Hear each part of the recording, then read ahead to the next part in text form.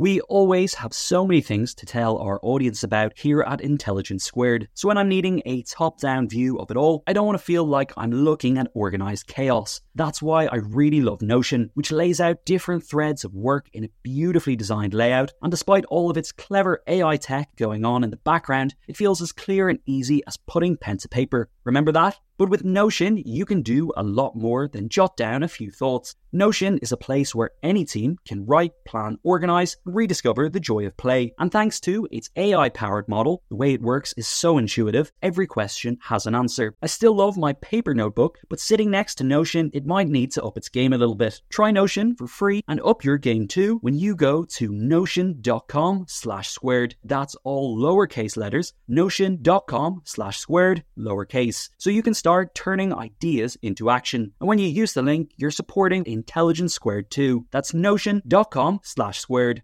Mom deserves the best, and there's no better place to shop for Mother's Day than Whole Foods Market. They're your destination for unbeatable savings, from premium gifts to show-stopping flowers and irresistible desserts. Start by saving 33% with Prime on all body care and candles. Then get a 15-stem bunch of tulips for just $9.99 each with Prime. Round out Mom's menu with festive rosé, irresistible berry chantilly cake, and more special treats. Come celebrate Mother's Day at Whole Foods Market. Welcome to Intelligence Squared. I'm senior producer Connor Boyle. On today's podcast, Ha-Joon Chang. The renowned economist's new book, Edible Economics, brings some fresh ideas to the table regarding how money works, all inspired by food. Why are so many out-of-date ideas still popping up on the menu? Our host for today's conversation is Victoria Scholar, Head of Investment at Interactive Investor. Here's Victoria with more. I'm delighted to introduce our guest tonight, Ha-Joon Chang. He's a professor of development economics at SOAS and a fellow of the Centre for Economic and Policy Research. He's the author of several books, including Kicking Away the Ladder, Development Strategy in Historical Perspective, 23 Things They Don't Tell You About Capitalism, and most recently, Edible Economics, A Hungry Economist Explains the World, which we're here to discuss. So without further ado, let's begin. Ha-Joon, thank you so much for being with us tonight. It's a real pleasure to be speaking to you. Of course, you are an incredibly well-respected economist, so thank you so much for your time. And thank you for having me. We're going to get into the book, but before we do so, I just thought we'd get current for a moment because there's so much going on with the global economy right now. And we've just heard from the International Monetary Fund this week that's forecasting that the UK economy will contract this year, performing worse than all other advanced economies, including Russia. Now, we know that economic forecasting can be very difficult. So firstly, do you agree with this prediction? And secondly, why is it that the UK is underperforming so much, particularly given that the IMF didn't mention Brexit as a factor? Let me put it this way. I cannot see any reason to fundamentally disagree with it. As you said, economic forecasting is always difficult. And by a skin of teeth, Britain might defy that prediction. But I think the problem with Britain is that it has underinvested in its economy for the last 25, 30 years. In the last 25 years, Britain has invested about 17% of its output. You need these investments to update your infrastructure, install new technologies, bring about that innovation. Comparatively speaking, this is really poor performance because the US has invested in the last 25 years 21% of its GDP. Germany has invested 22%, France 23%, Switzerland 26%. So actually that is quite remarkable that Britain has been performing at the level that it has been, despite this very low investment, but finally it's showing, the infrastructure is dilapidated. You haven't made enough investment in new machines, new technologies. And the productivity is stagnating, and the economy doesn't have, the engine of growth anymore. So I'm afraid it's a long-term kind of thing. And that's probably why the IMF didn't even mention things like Brexit, because it's structural. It's not just because of one bad decision or one mismanagement of, say, COVID-19 crisis. All right, let's get into your new book then, Edible Economics, published in October. A fascinating read that intertwines your two passions, economics and food, which offer some big parallels and also some rather stark contrasts. So tell us a bit about why you decided to write this book. Well, my belief is that in our capitalist economy, especially the version of capitalism that we have these days, where market rules are supreme in anything, democracy is meaningless unless everyone knows some economics, because now everything has to justify its existence in terms of its economic contribution, whether it's, teaching of the ancient languages in universities or whether it's preserving the cultural heritage. I even met some people who try to justify the British monarchy in terms of the tourist revenue that it allegedly brings. I'm not a monarchist, but what a demeaning way of justifying an institution that you think is at the foundation of your society. It has come to that.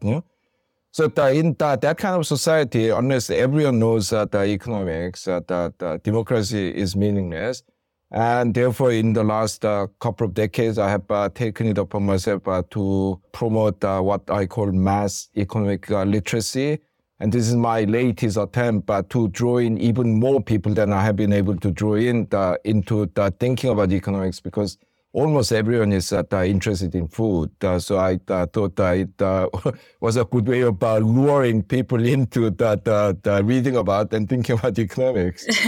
Well, you certainly had me hooked with food. So in the book, you talk about your move to the UK from South Korea in the late 80s to study economics at Cambridge, and you went on to become a faculty member. And you made me laugh. You said that despite the cold weather and the language barrier and the other challenges, it was food that was the real trauma. But since then, we've actually seen that Britain has really expanded in terms of its food scene. There's been a culinary explosion from all around the world. That's right, yeah. But actually, the flip side has happened in economics, and that diversity of economic thought has vastly decreased, and it all focuses now around neoclassical economics. So I'm wondering why we're left with such a slimmed down pool of economic ideas now. Yeah, I mean, when I first arrived in this country in the 80s, I mean, the food scene was just horrible. For me, at least, the state of British food culture at the time is epitomized by this pizza chain called Pizza Land, which gave its customers an option to have their pizza topped with a baked potato, because it was worried about its customers being traumatized by this foreign food. So it was throwing this security blanket, hold on to your potatoes if you can handle this strange food. But today, the food scene in this country is completely different. I mean, arguably, it's the best place to eat. Well, of course, if you have enough money. Because my theory is that sometime in the late 1990s, British people had this collective epiphany in which they realized that their own food sucks. But once you did that, they gained a huge horizon, because if you reject your own food, why should you prefer Italian over Korean or Turkish over Indian? Anything tasty is fine. So now it has one of the most diverse and exciting food culture. But as you mentioned, the opposite has been happening to my other world, that is world of economics, in which all these different contending schools which used to coexist and debate and inform each other, steal ideas from each other. Some economists even try to create a fusion of different theories.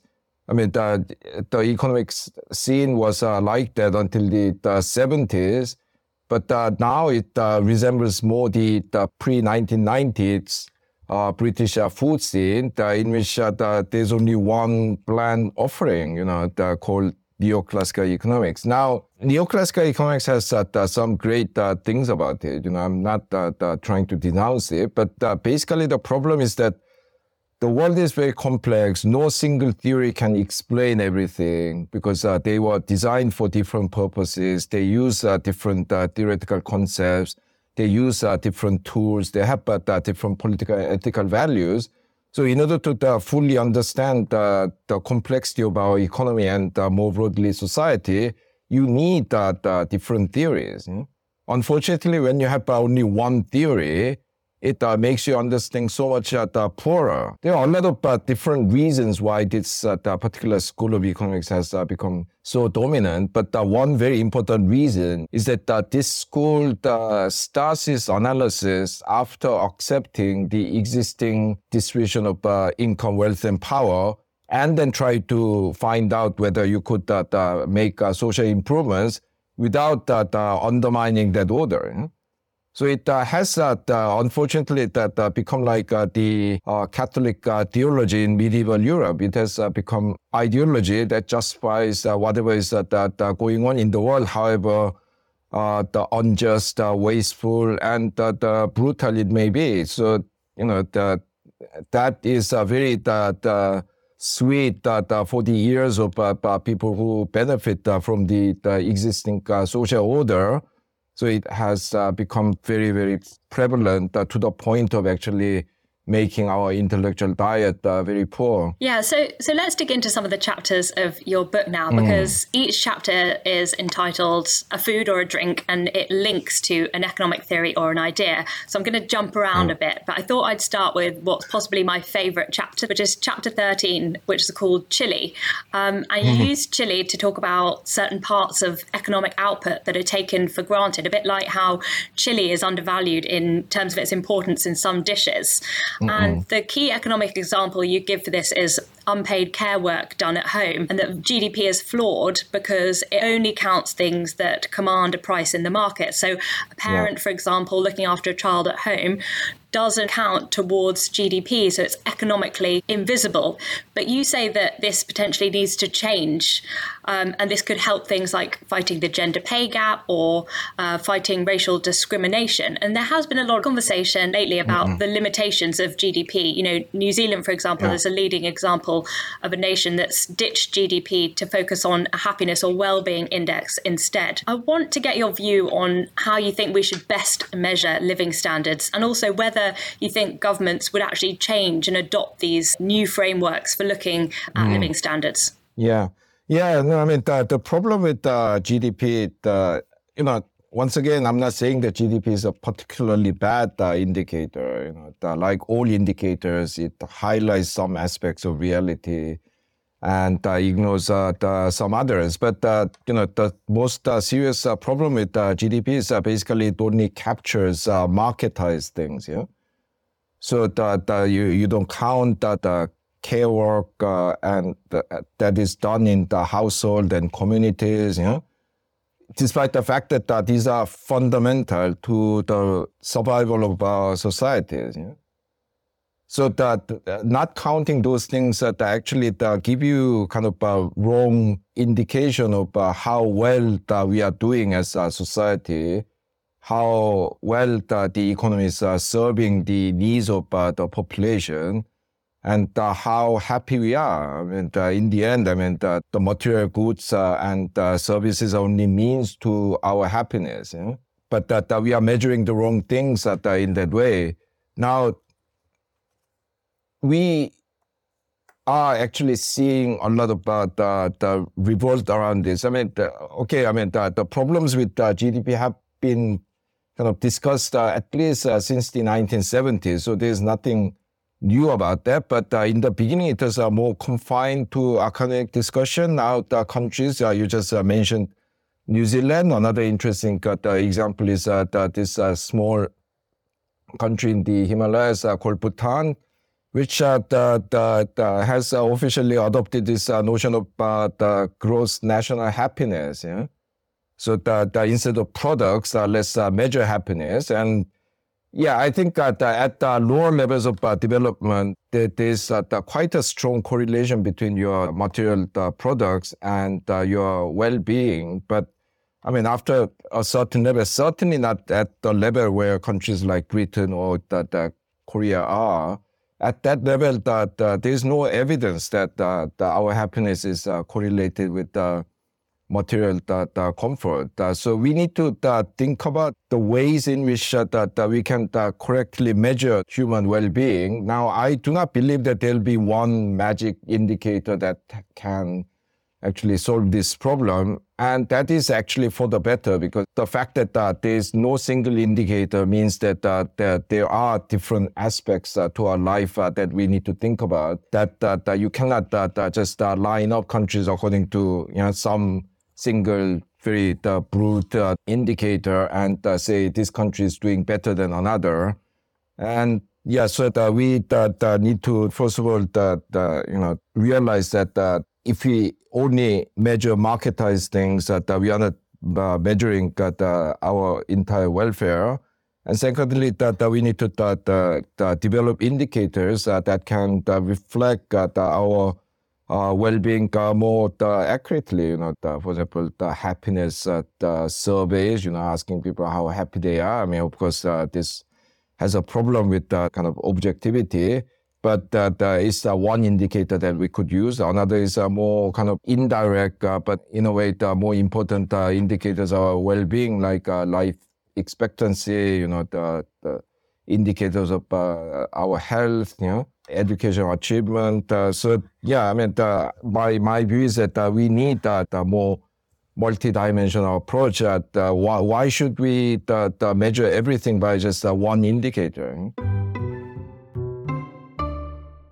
The events calendar is filling up here at Intelligence Squared, and to create each one, we obviously rely on some brilliant guests and onstage talent. But behind the scenes, there's also a producer, a production team, and the budget in the mix too. You've got to keep an eye on all of that stuff in one place. NetSuite is the #1 cloud financial system, bringing accounting, financial management, inventory, and HR into one platform, slashing manual tasks and errors. And you can cut the cost of maintaining multiple systems because it's super easy to get started. NetSuite exists in the cloud, you see, no hardware needed, so you're cutting IT costs too. That's why over 37,000 companies have already made the move. And now, by popular demand, NetSuite has extended its one-of-a-kind flexible financing program for a few more weeks. Head to netsuite.com/squared. That's netsuite.com/squared. netsuite.com/squared.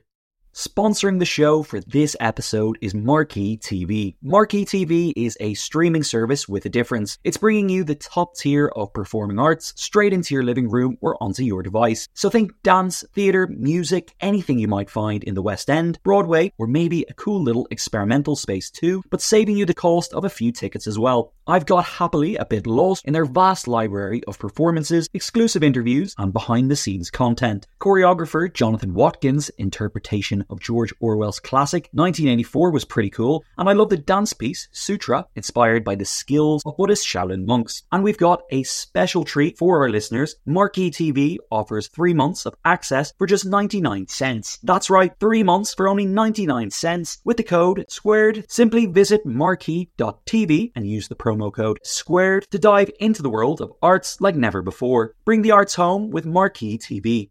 Another day is here, and you're ready for it. What to wear? Check. Breakfast, lunch, and dinner? Check.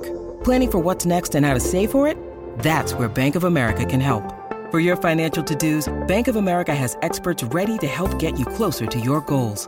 Get started at one of our local financial centers or 24/7 in our mobile banking app. Find a location near you at bankofamerica.com/talktous. What would you like the power to do? Mobile banking requires downloading the app and is only available for select devices. Message and data rates may apply. Bank of America NA, member FDIC. Yeah, and that seems to be a theme that's cropped up a lot in your book, that it's not about one economic model that fits all or one indicator that can correctly capture everything that's going on, and different economies need different models and different indicators. But one complex economic problem, if not the most pressing economic problem that we face at the moment, is, of course, climate change, which you talk about in chapter 14, which is called Lime. And interestingly, you taught me how lime was essentially used to help cure scurvy for sailors on long distance voyages.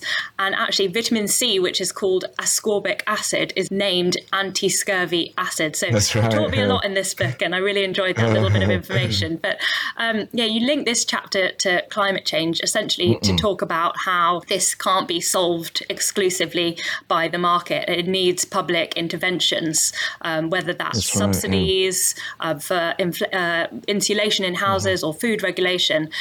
So tell us a bit more about why individual change needs that large-scale public action to support it. Yeah, no, climate change, first of all, is an existential threat. I mean, I actually believe in the human ingenuity. So I think given enough time, we will come up with the technologies that will make a high living standard compatible with the planetary the capacity. But the trouble is that we don't know whether that's going to happen soon enough. Because we have, without realizing it, and then later, even without realizing it, we have pumped in so much greenhouse gas in the atmosphere that we are reaching the point of no return.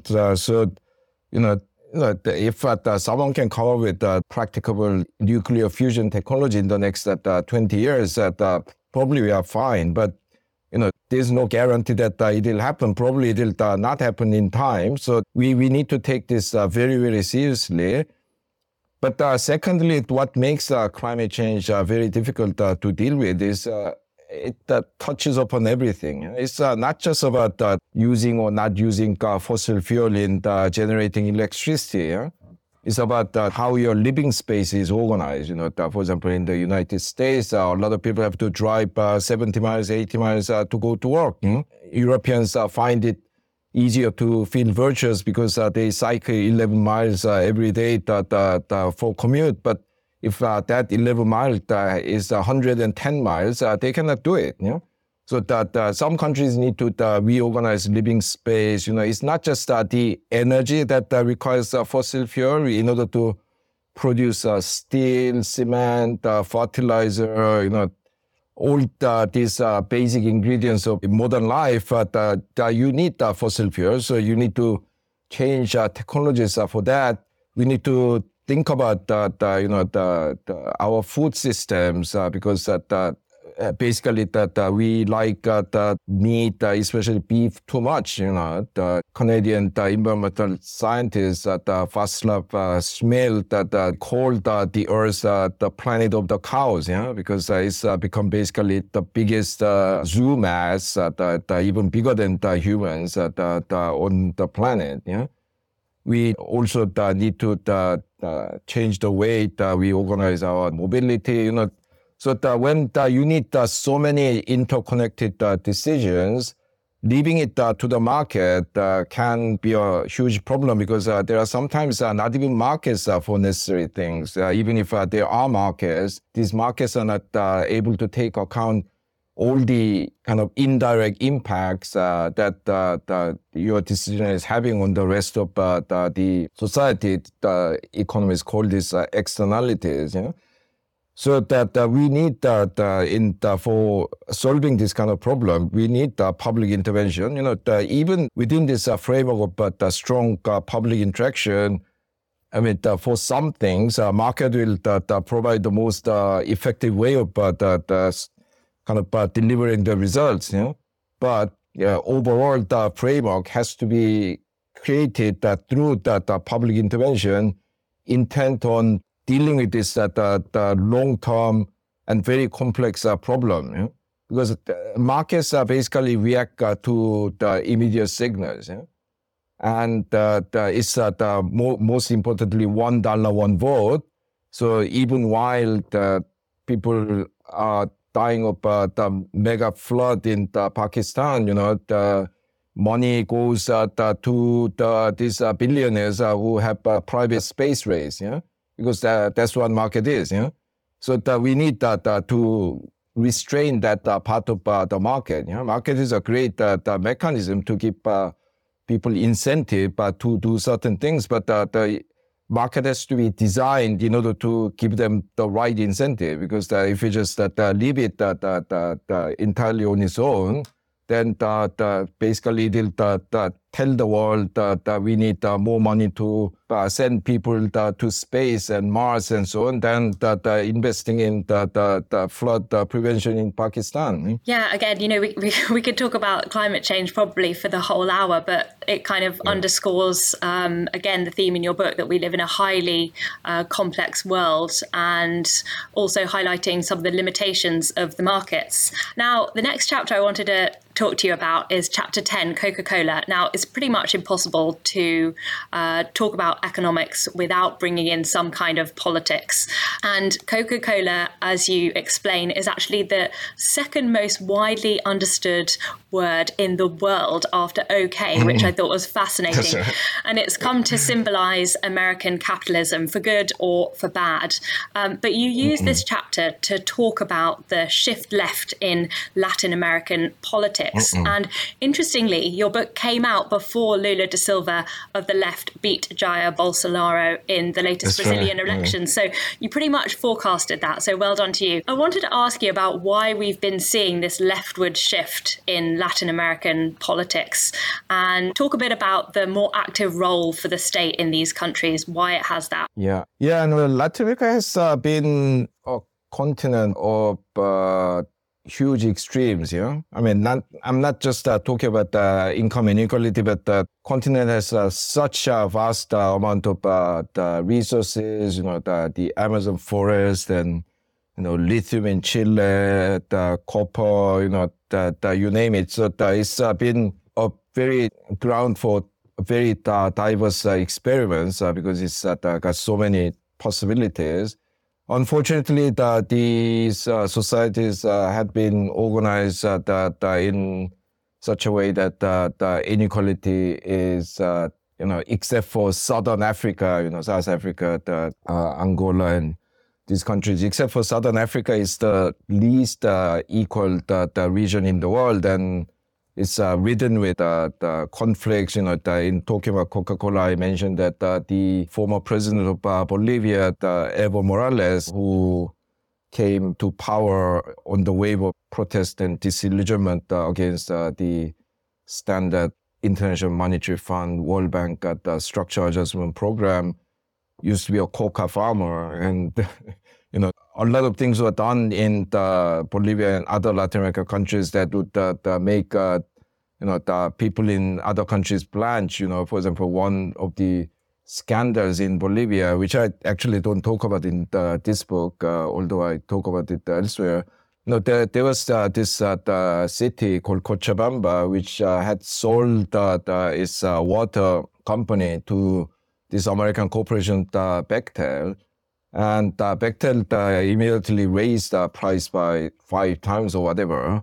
And the poor people started collecting rainwater to use it because they couldn't afford the pipe water. And then Bechtel sued these people and tried to ban the collection of rainwater. Yeah? So when something like that happens, that the system is broken. So we've had since the mid-1990s, when many of the Latin American countries are forced to adopt this extreme form of market capitalism under pressure from the World Bank and the International Monetary Fund, there have been waves of protest and disillusionment against the standard economic recipe. And we had the first so-called pink tide, in the Venezuela, Brazil, Uruguay, Ecuador, and then it receded a bit, and then it's come back again. The Chile that elected 35-year-old left-wing former student activist Gabriel Boric, who declared that Chile was the cradle of neoliberalism, which it was under the dictatorship of General Pinochet. But that he declared that it will now be the grave of neoliberalism. Yeah? So Chile and then Argentina, now the Colombia, which has elected its first ever left-wing president in history, and then Lula coming back. So now it see the second pink tide. So clearly the standard economic model of the opening up the economy, deregulating, privatizing state-owned enterprises is not working. Yeah? And that these countries are basically saying that it's not working. Let's try something different. Yeah, they don't always do the right things, but the fact that there's such the wave of protest and political conflict in the continent is a very good indication that the standard economic model is not working. Now, there are also some really funny anecdotes in this book about your life, so thank you for those. Chapter 3, The Coconut, talks about your first experience with the fruit, sipping pina coladas in Cancun in the late 1990s. And this made me laugh, this chapter. You talk about the Robinson Crusoe economic model, which is basically a very simple economic model that talks about one single commodity, the coconut. But you make the good point that there isn't a single mention of a coconut in Robinson Crusoe, which is quite ironic. I loved what you talked about in this chapter. You talk about some of the false, rather unfair assumptions made about worker productivity in poorer countries in the tropics. So explain to us about why some of these assumptions, what these assumptions are and why they're false. Yeah, so the coconut is such a kind of bountiful fruit that it has basically become the symbol of tropical bounties. But at the same time, it has become a tool to kind of explain why poor countries are poor. The argument is, sometimes this is called the resource curse. These countries are actually too richly endowed with natural resources, which make people lazy, and this is what's making these countries poor. So, given the offensive nature of the example, no one really has clearly written it down anywhere. But in private, a lot of people will say, these people in the tropical countries, they are lazy because they don't have to work hard. It's not that cold, so you don't need to study housing or a lot of clothes. Food is everywhere, the coconut, mango, bananas. So that these people lie beneath a coconut tree and wait for the coconut to fall. And that's what is making these countries poor. Now, first of all, no sane person will lie beneath a coconut tree because, if a coconut falls on your head, you will die, So actually, coconut kills quite a few people, so much so that now on the internet there's this urban legend that coconut kills more people than sharks. But as far as I can figure out, that is not true. But anyway, this is the usual story. That these people don't work hard. They lack in work ethic. But actually, if you look at the objective statistics, the people in poorer countries work much longer than people in the rich countries. They work for the much bigger part of their lives. Because in very poor countries, child labor is prevalent. We're not talking about kids doing paper rounds and taking care of their younger siblings. We are talking about children doing adults' work in some countries.